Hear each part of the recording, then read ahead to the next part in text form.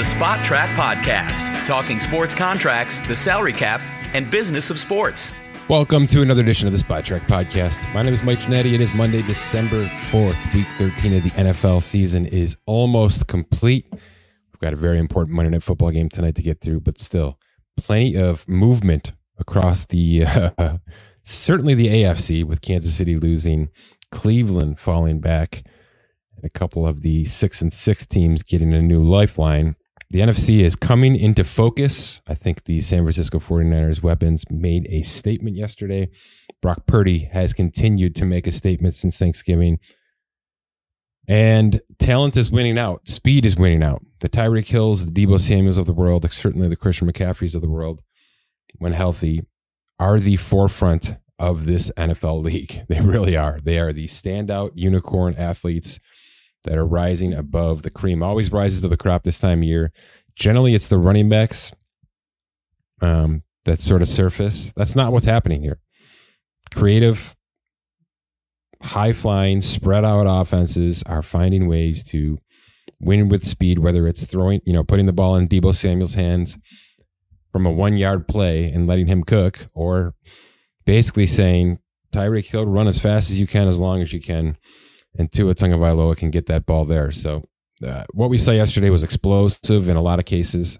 We also saw some pretty good defense. I mean, the Chargers-Patriots 6-0 debacle, it's the time of year for that too. So buyer beware when you're out there on the FanDuels and the DraftKings thinking about over-unders and thinking about just how many points a team can score this time of year, because injuries, weather, plenty of factors have come into play. Boy, Trevor Siemian looks like he's going to be the Week 14 starter for the Jets, their fourth starting quarterback. It looks like Kenny Pickett's going to miss at least 3 to 5 with that ankle surgery.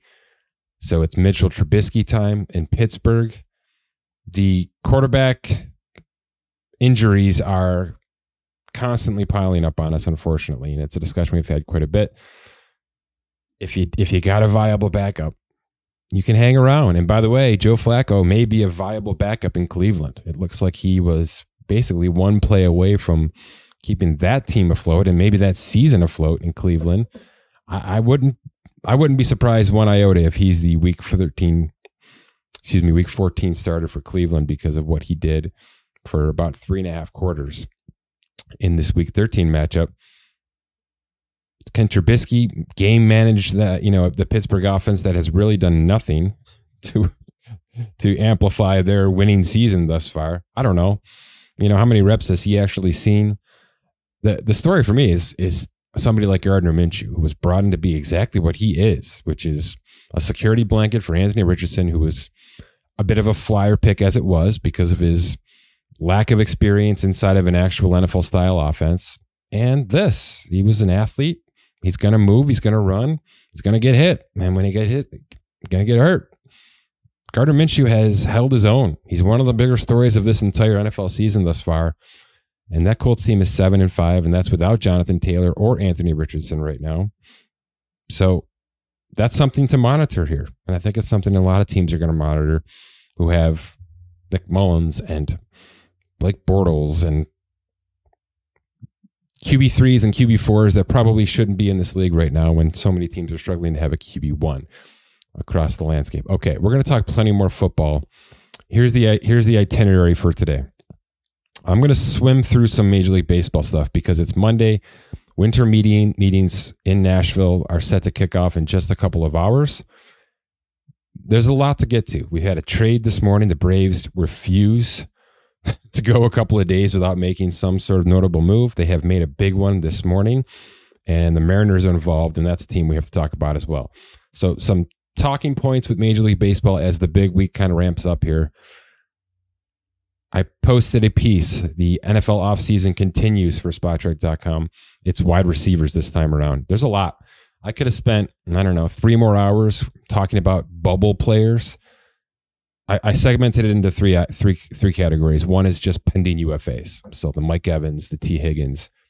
I've got market valuations. I've got my thoughts for every single one of these players. Then I've got those bubble players. And I think I identified between 6 and 8. I could have gone 15, 15 to 20. I will do so in our actual roster bubble piece here coming up in a couple of weeks.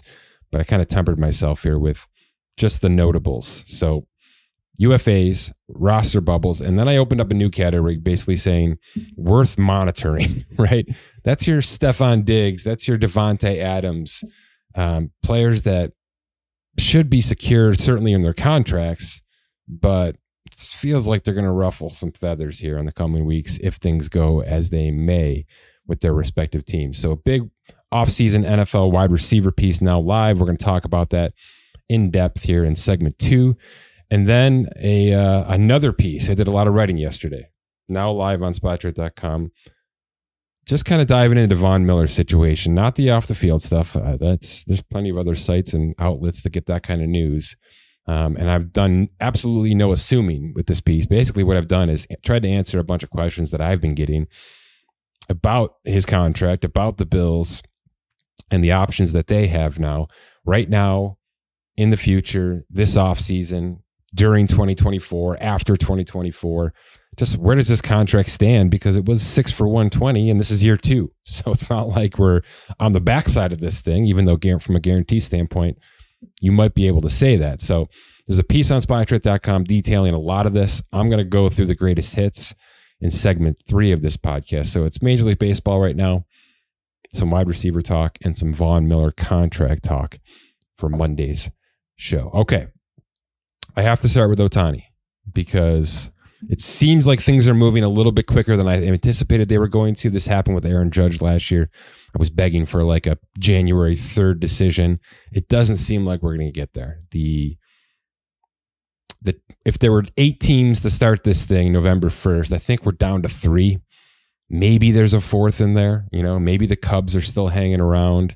Maybe the Mariners are still involved, although we'll talk about their trade and what that means for 2024, in our opinion, in just a second here. It seems like the Giants and Dodgers might be neck and neck, and I believe maybe both of those franchises have offered the $500 million that we've all been talking about here, which really is not just hyperbole. It's really what this guy is worth, and you can say it's more. Pretty easily you can say this is a $30 million hitter and a $30 million pitcher, and if you do that math times 9 to 10 years, where we get to.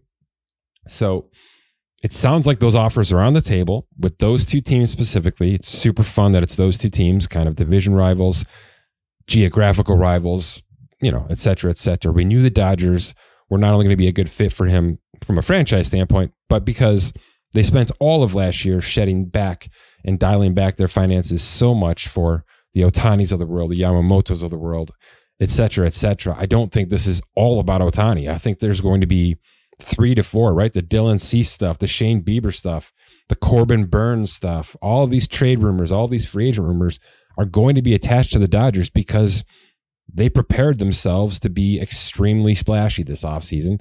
So I would expect them to do just that. And it starts with Ohtani. They're still the leaders in the clubhouse. If you could bet it offshore, they'd still be the odds favorite to win this guy. But the Giants are here. And I wonder, and I've talked about this quite a bit with Cousin Dan and things like that, but there has been at least an inkling of rumor out there that somebody may be offering short-term, high AAV. Something I've been pushing for quite a bit, especially with this situation, and especially now with Ohtani's injury, right? He's not going to pitch. There may be teams that need to see that he can pitch again, and he may not want to sign his 10-year contract until he proves that he's going to pitch again, because there's at least a small shadow of doubt right now within these negotiations. Now, like I said, all the reports out there say the $500 million is already on the table. But, these Major League Baseball contracts are starting to look a little bit more and more like the NFL ones, where the devil's in the details. Carlos Correa had a $300 million contract, but an opt-out after 1 year in his first go-around with Minnesota. Is that, if we connect some dots here, is that what's being offered? Is that what the Giants are offering here? Are they saying, look, we'll make this thing 10 for $525, and we'll give you a player option next year, right? So let's say it's $55 million this year, specifically in 2024. And then there's tons of incentives if you win the MVP and a silver slugger and all these things that could increase this thing up to $600 million, because I don't even think that's crazy. I just did the math for you in my head. So let's make this a 10 year, could be 600 million, maxed out with all the incentives. Or if you'd like, come play for us for 1 year for almost 60 million. And then if you decide that your value has increased above a maximum of $600 million, right? Because that number is still insane. Opt out, go back to the market, and we hope you come back and deal with us again, knowing that we took care of you here for one season. It's a really intelligent way for a team who isn't the Dodgers, but is longing to be that team, especially if they have to beat him in a division race, to reel this guy in.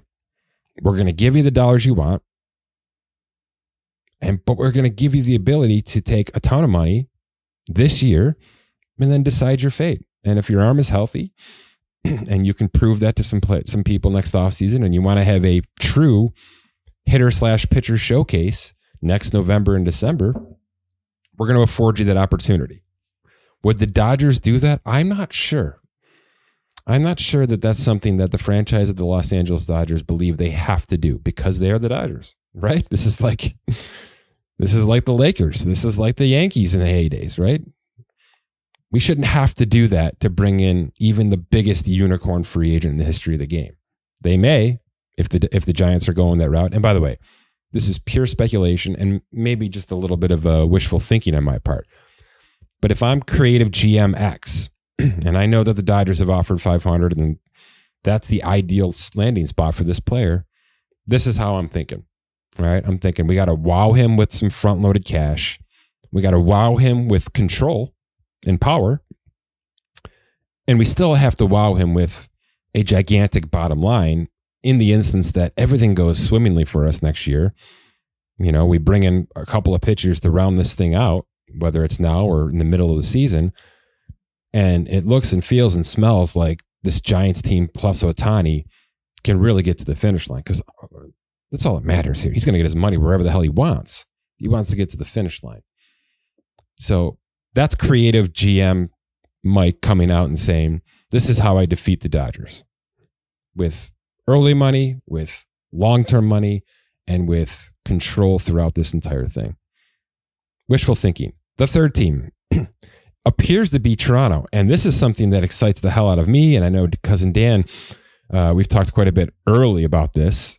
We had some wishful thinking discussions recently about this. And now it seems like it's really here.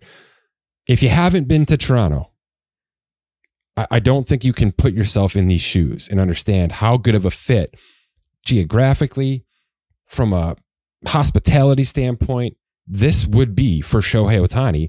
And oh, by the way, super exciting young team that has shown they're willing to spend money in a city that is ridiculously rich, ridiculously loaded, right? Could boost everybody's value. Now, the stadium kind of blows. They know that they're trying to fix what's there now and possibly talk about something new in the city.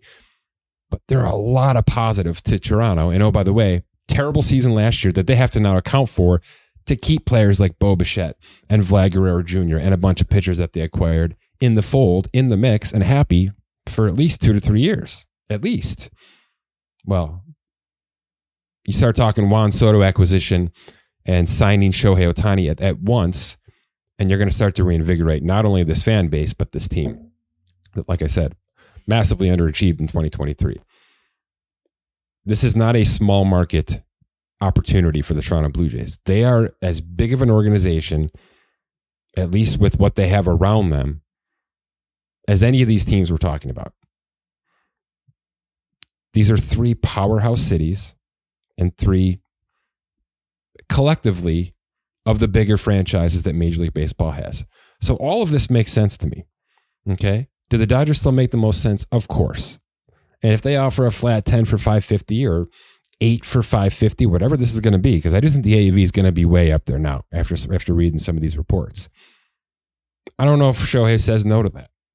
You know, I don't know if he says no to a lineup that includes Freddie Freeman and Mookie Betts and Max Muncy and just so much talent.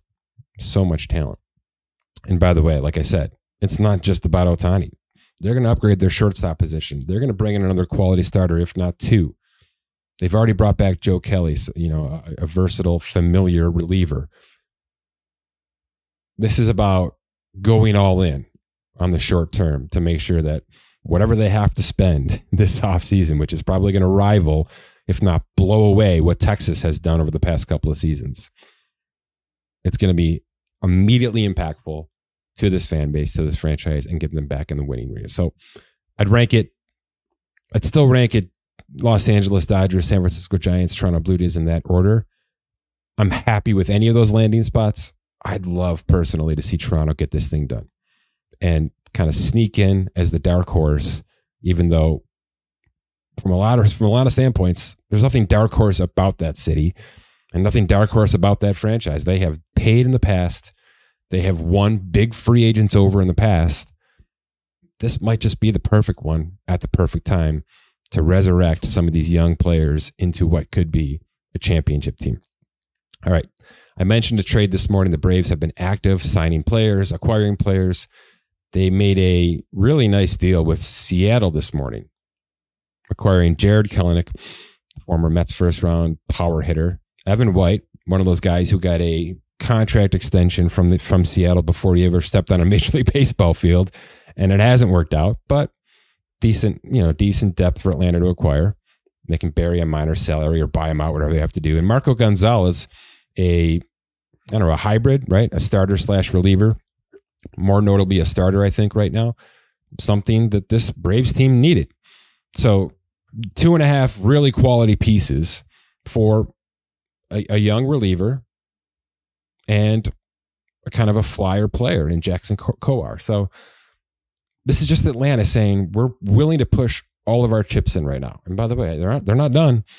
Right? Vaughn Grissom and a couple of other players already being floated to the Cincinnatis and the Milwaukees and the Clevelands of the world to go and acquire another legitimate starting pitcher.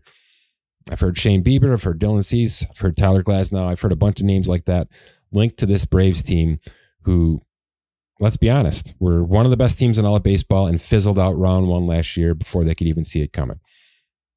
Despite an MVP season from Ronald Acuna Jr. and a couple of other players, certainly Matt Olson, having career seasons. So they know what they have. They know how talented they can be. It is simply about adding a couple of cherries on the top here. And they've done that maybe 3-4 times over now, and we're not even at winter meetings. So they are jumping the gun. They are trying to get ahead of all the discussions, all the elbow bumping that's going to happen over the next couple of days. They don't want to wait for that. They want to go and identify players and overpay a little bit to get those in their clubhouse and on their 40-man roster right now. Because what they have now, there's no restricted trade rules like we have in the NBA. They can flip these players, right? They may have a plethora of relief pitchers now or hybrid SPRPs that they can now convert into an ace, right? Into a Shane Bieber. That's why they're doing this. They're bolstering their own 40-man for personal reasons, but they're also adding trade assets in case they have to throw one of these guys into something that they want to get a bigger fish with.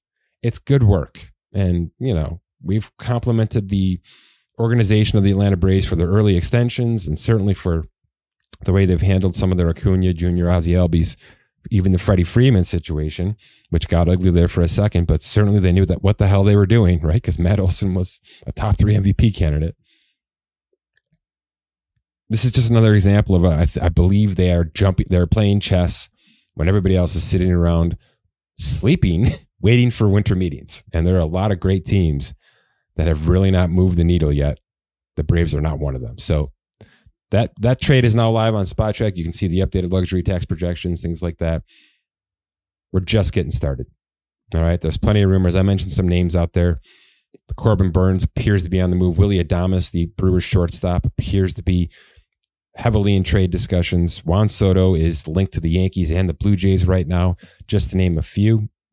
Seattle appears to be cutting payroll, and there's 2 ways we can look at that. Cousin Dan brought it to my attention that this could be a move to really dial things back, simplify the process a bit, and then the owner may be looking to get out of this team.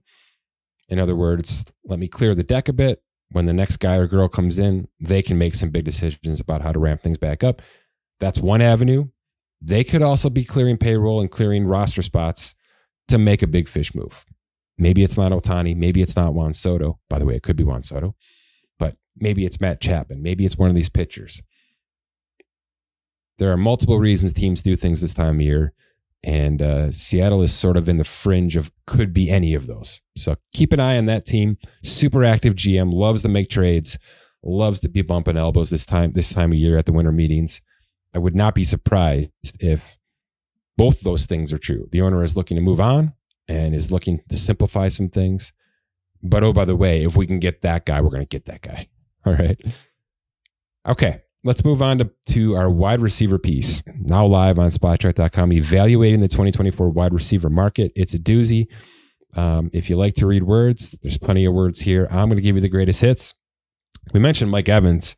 Pretty good time to have a market valuation piece about Mike Evans because he just broke the NFL record for 10 straight seasons of 1,000 receiving yards or more.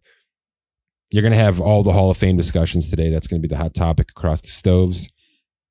I don't know. It doesn't matter to me if he's in or not. I don't think it's going to matter to him too much either, okay? Because what does matter is he's 30 years old. Looks like he's 25 still. Baker Mayfield's his quarterback right now, all right? And a declining Tom Brady was his quarterback last year. Let's be perfectly frank about how that looked. And he's just Mike Evans.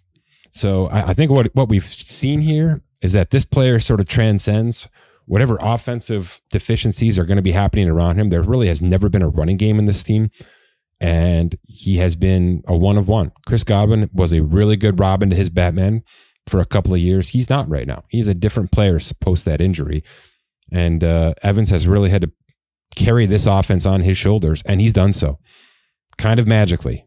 So there's no instance of decline. I don't know that it makes any sense for Tampa Bay to extend him. And Mike Evans has sort of said that out loud. This team is kind of living on life support right now. There's a ton of talent, but it's aging talent, right? It feels like that Minnesota situation where you knew a couple of guys had to go and they didn't really handle that well in Minnesota. And they're still not handling that well. Tampa Bay is going to have to rip this Band-Aid off, I believe, after this season. Now, I don't know that they'll do it. There's a world where they sign Baker Mayfield to a 4-year extension, try to keep Mike Evans or replace him via the draft and just continue to do this thing. I think regardless, Mike Evans is walking March 13th into free agency to see what's out there for him. I've got him on a 4 for 94 at age 30. It's low. All right, that's 23.5. Basically what I've done is, and what the math has done is it's cap adjusted Stephon Diggs' recent deal in Buffalo for 2024. If somebody wants to come in for $25 million a year for 3 years and give him 3 for 75, nobody's going to gawk at that. This guy's worth every dollar of it. You know, and if he can transcend your offense, if you're Carolina, if you're Chicago, if you're the Jets, and you know you need this bona fide, get open, 1,000 yards, 65, 75 catches, that's what this guy is. He's money in the bank. So there's going to be a multitude of teams looking for this player specifically, and the age isn't going to matter one iota. Michael Pittman Jr., completely different situation. Young quarterback, certainly even with Gardner Minshew, this guy just continues to get better and better every week. Every single week, he is the focal point. This is why they drafted him where they drafted him. They have gone through, 7 offenses since they drafted him number 34 overall back in 2020. He's on an expiring contract. I don't think they'll need the franchise tag to keep him around, because if they do this right and Jim Irsay keeps his mouth shut this time, right? And unlike the Jonathan Taylor debacle, you just overpay this guy. I mean, you give this guy the A.J. Brown contract, even though we know he's not there yet, because that's what you have to expect him to be. You need him to be Anthony Richardson's A.J. Brown. And you're going to feed an offense and build an offensive line and do everything you have to do to make sure that can happen, because I believe this guy is talented enough in a lot of cases, and he doesn't have the size yet, but I believe he's talented enough to at least be a bona fide number 1 option for you. What you can't do is let this guy walk. All right? You cannot let this guy walk and let those teams that I just mentioned and a bunch more get their hands on him and start negotiating with him. Mathematically, he's 4 for 90. That's an extension right now. It's probably a 5 or 6 year contract if Indianapolis is doing their dirty work the correct way. Like I said, A.J. Brown got $25 million a year 2 years ago. If they have to go at or north of that to keep him, you do it. You got a rookie quarterback. You got a defense that's going to get turned over and get young and inexpensive here for you. If you have to overpay to keep this guy, you do it. Just like they did with Jonathan Taylor, and that's going to work out for them as well. So super happy that this guy kind of figured it out, because the coaching situation, the quarterback situation, a lot of things were going against him. And now we know that things have settled a little bit, and there's a offensive mind in Shane Steichen running the ship. This guy's going to flourish, and he's going to continue to flourish. Cannot let him walk out the door March 13th, even just to negotiate. Can't do it. Got to get him done before he gets there. T. Higgins. It's an injury season and a walk year. It's tough, right? He's gonna come back at some point here, but Jake Browning is going to be his quarterback. I don't know. He's a 4 for 66 in our system because he's been kind of Robin's Robin for a lot of years. There's Jamar Chase. There's also Tyler Boyd, who's on this list. Tyler Boyd and T. Higgins both expected to walk this offseason away from Joe Burrow and the Cincinnati Bengals offense. That's a whole story in itself. All right. Now, did this injury-riddled season deflate his value to the point of where Cincinnati may be able to retain him on a price point that they can live with? Along with Jamar Chase's extension that's coming, with Joe Burrow's contract that's about to kick in. It's possible, right? It's possible that the $16.5 million per year that I've got Higgins valued at is tenable for Cincinnati to keep him around. Will he accept it? No. And here's why. Because Christian Kirk walked into free agency, got $18 million a year 2 years ago, and made every single naysayer apologize in about 6 weeks. And that's what he believes he can do, and I think he can do it. Will he find the right team? That's his prerogative. So I don't believe there's any extension discussions happening. I think T. Higgins wants to get to free agency. He wants to find one team that wants to do that to him, raise his ceiling, certainly raise his financial value, and give him the opportunity to be a WR1 somewhere. And if that exists, he'll sign it. And if and when it doesn't, and it's possible that it doesn't, it's possible that every team in the league treats him as a WR2 and wants to sign him for about 18 to 20 million a year. Then maybe Cincinnati, a return to Cincinnati is his best option. But I believe he will hit the open market March 13th, and then it'll be a bit of a rat race from there. Calvin Ridley. It's still been a great trade for Jacksonville, but he is certainly inconsistent, and he is certainly not a standout number one option as it currently exists in this league. He's not. All right, he's got 11 games in. He's got caught about 50 balls. He's going to play tonight. Maybe he'll catch 5 or 6 more, and he'll have 12 weeks and 50-some catches. He's averaging 14 yards of reception. So that part of his game is certainly there. All right, there's separation. There's yards after the catch. All of that is good to go. I just don't think he has risen like I thought he would in this team to that level of can't miss number one option. And if that's the case, I'm not sure that Jacksonville looks to keep him around. I'd like to see it happen, but quite frankly, Calvin Ridley and Christian Kirk are essentially the same player right now. It's not a bad problem, okay? It's not a bad problem to have if you're Jacksonville and Trevor Lawrence. But if Calvin Ridley believes he can be bigger or wants to be his own version, of a tier 2 wide receiver on a team that values him better, he'll walk. Jacksonville's not going to franchise tag this situation. They have weapons. They can backload weapons in the draft, as they've done now for the past couple of seasons. I don't think Calvin Ridley is worth a WR1 salary. Mathematically, he's $17 million a year, right around that Higgins number, 4 for 68, 4 for 70. If we're getting fancy, he's exactly what Christian Kirk is making right now. All right. And if we just cap adjust that, we can get ourselves into $20-21 million a year. So if Calvin Ridley wants to stay on a 2024 version of what Christian Kirk is making financially, maybe Jacksonville keeps him around. Otherwise, go get slightly overpaid on a team that you might get more targets from, but they may not be as tasty as what you're getting from Trevor Lawrence. One more name. Gabe Davis. He's a $13.5 million wide receiver in our system. And I think there are a lot of people that say that's crazy. Nobody should pay him more than 10. And I think there's some people that maybe watch this stuff closer that think You're crazy. He is the next Christian Kirk. I'm here for all of this because I've seen what even a little bit dinged up Gabe Davis looks like, and it's basically a statue.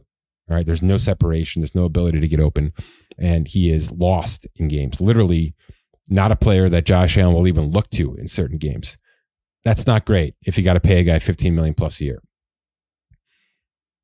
There's also been a version where he has become the singular target, and he does create separation, as he did in overtime against Philadelphia. And he does have the ability to make amazing catches on the sideline, which is what his role really is. He's also 24 years old. I'm not sure how that happened, but it's happening, and he's the youngest player on this list in this article to be talking about today. That's going to benefit him, all right? Because there's a team out there that's maybe super young that's going to say, this guy can just join our party, and he may step into a legitimate wide receiver 2 role, which he's never done for Buffalo. He's been in WR1 a couple of weeks. For the most part, he's been the third, maybe even the fourth option for this Bills offense. So I don't see Buffalo dishing out 12 to 15 million a year. That's for sure.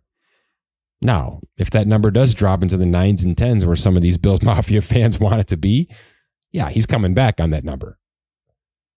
I think there's a team out there that really does believe this is the guy you overpay for because of the age, because of what he was asked to do in Buffalo, and because of some of the game tape that really does look like he has a higher ceiling than what we've been seeing.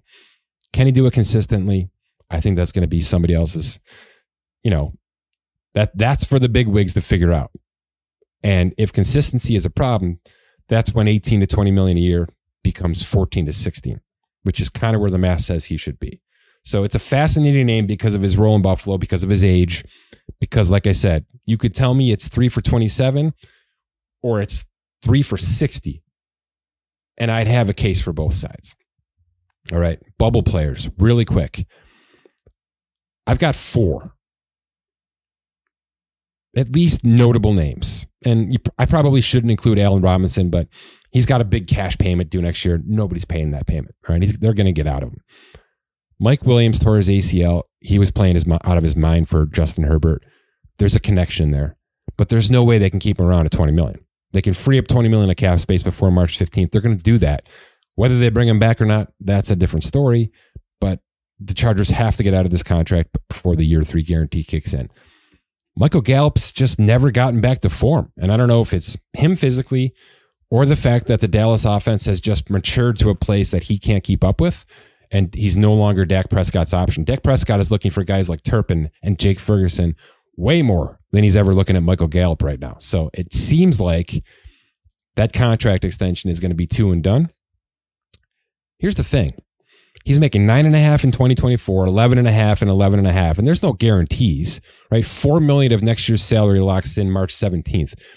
That's nothing. You could walk away from that in terms of dead cash. But $9.5, basically a 1 for $9.5 next year, that's a tradable contract. So I'm not sitting here saying Dallas is going to move on from him by just outright releasing him. They're going to have to clear up cap space because of Dak's extension, because of CD's extension, because of et cetera, et cetera, et cetera. But I believe this is a trade conversation, Michael Gallup. And there will be a team maybe that loses out on a Gabe Davis or a T. Higgins that wants to see if Gallup can bring himself back, resuscitate his career back to a legitimate second option. It's possible. He's 27 years old. Hunter Renfrow has just fallen out of favor in Las Vegas. He's going to get released out of next season. And like I mentioned, Allen Robinson, no chance that Pittsburgh stays in that contract with Pickens and Deontay Johnson and Freiermuth and those weapons already locked in for next season. Okay. I'm not going to go through this because I want you to read it. And then I want some feedback on the also worth mentioning part of this article. Devontae Adams, you know why it's here. The Raiders are going backwards. Devontae is really well paid. The trade stuff is ugly. I broke down all the math for you on this piece. But Aaron Rodgers and the Jets are going to exist in 2024. And the Adam Schefters of the world are already discussing week 12 and 13 of this season that relationship and that trade at some point in time has to have real legs. So if it's happening in November, Can you imagine what the discussions are going to be in February when we're ramping up for March 13th in the new league year? I'm just going to believe it, that at some point in time, this is going to become a reality. All the numbers are there for you on the site. I don't know if the Raiders want to give up yet. They probably should. We'll see what kind of offseason they have. I can tell you right now, the Bills do not want to give up on Stephon Diggs.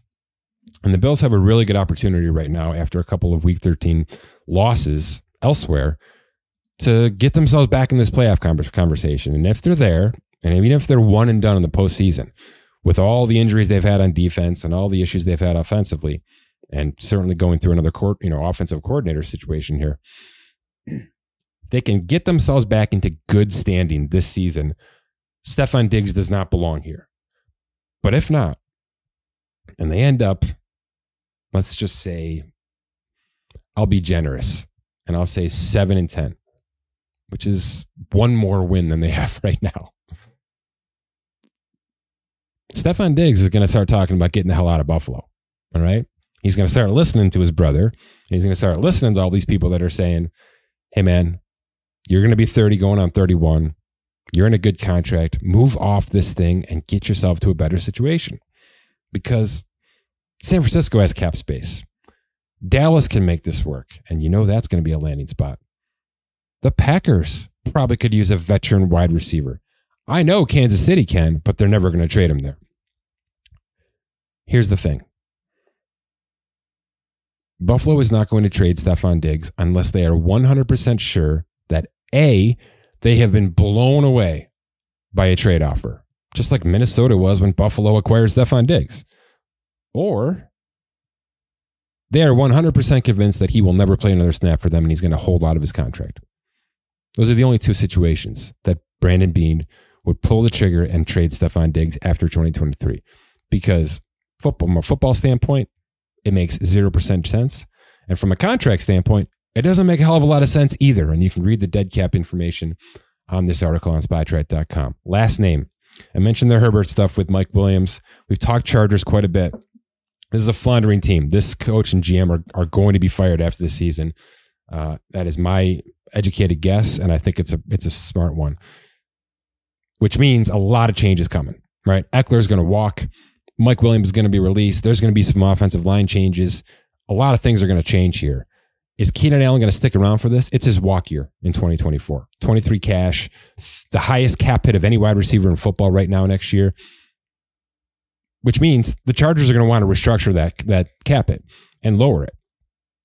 And if they do that, then he's not tradable for them because they've just paid him a signing bonus, which means if something's going to give, right, if the Chargers season continues to absolutely spiral downward, and this is the third or fourth in a row, Keenan Allen's going to walk into that front office that may be vacant soon and say, I don't even care where this is going.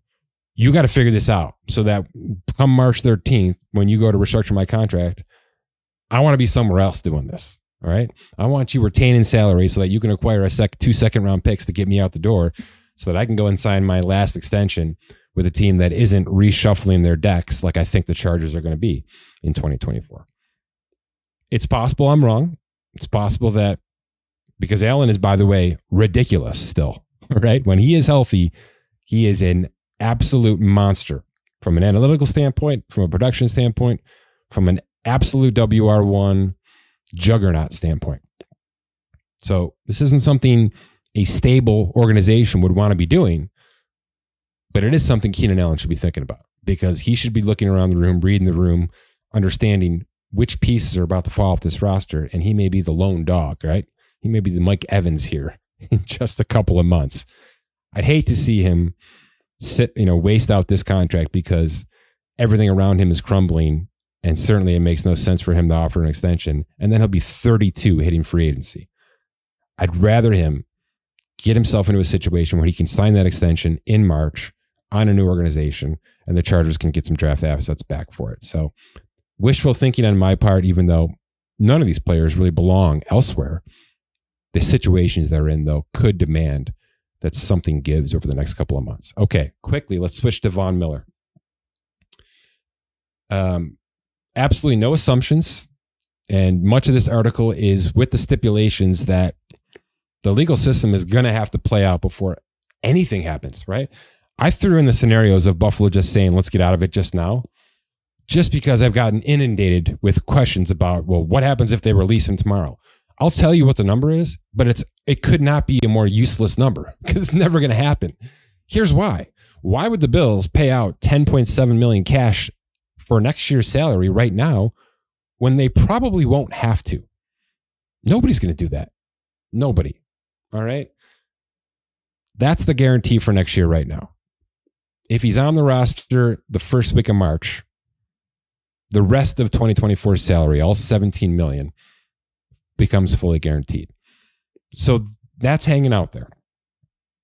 But, I probably should have done a better job of giving my opinion of where this is going to go. I didn't really want to attach my name to any of this because there's the legal process, then there's the NFL's punishment, and then we can start talking about what's going to happen. I've sort of given you the dummies version of everything that's possible and all the numbers that are surrounding it.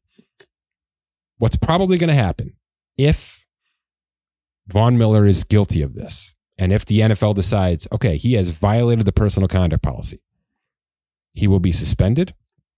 And the second he is suspended, any of those future salary guarantees void. That doesn't mean he loses the money.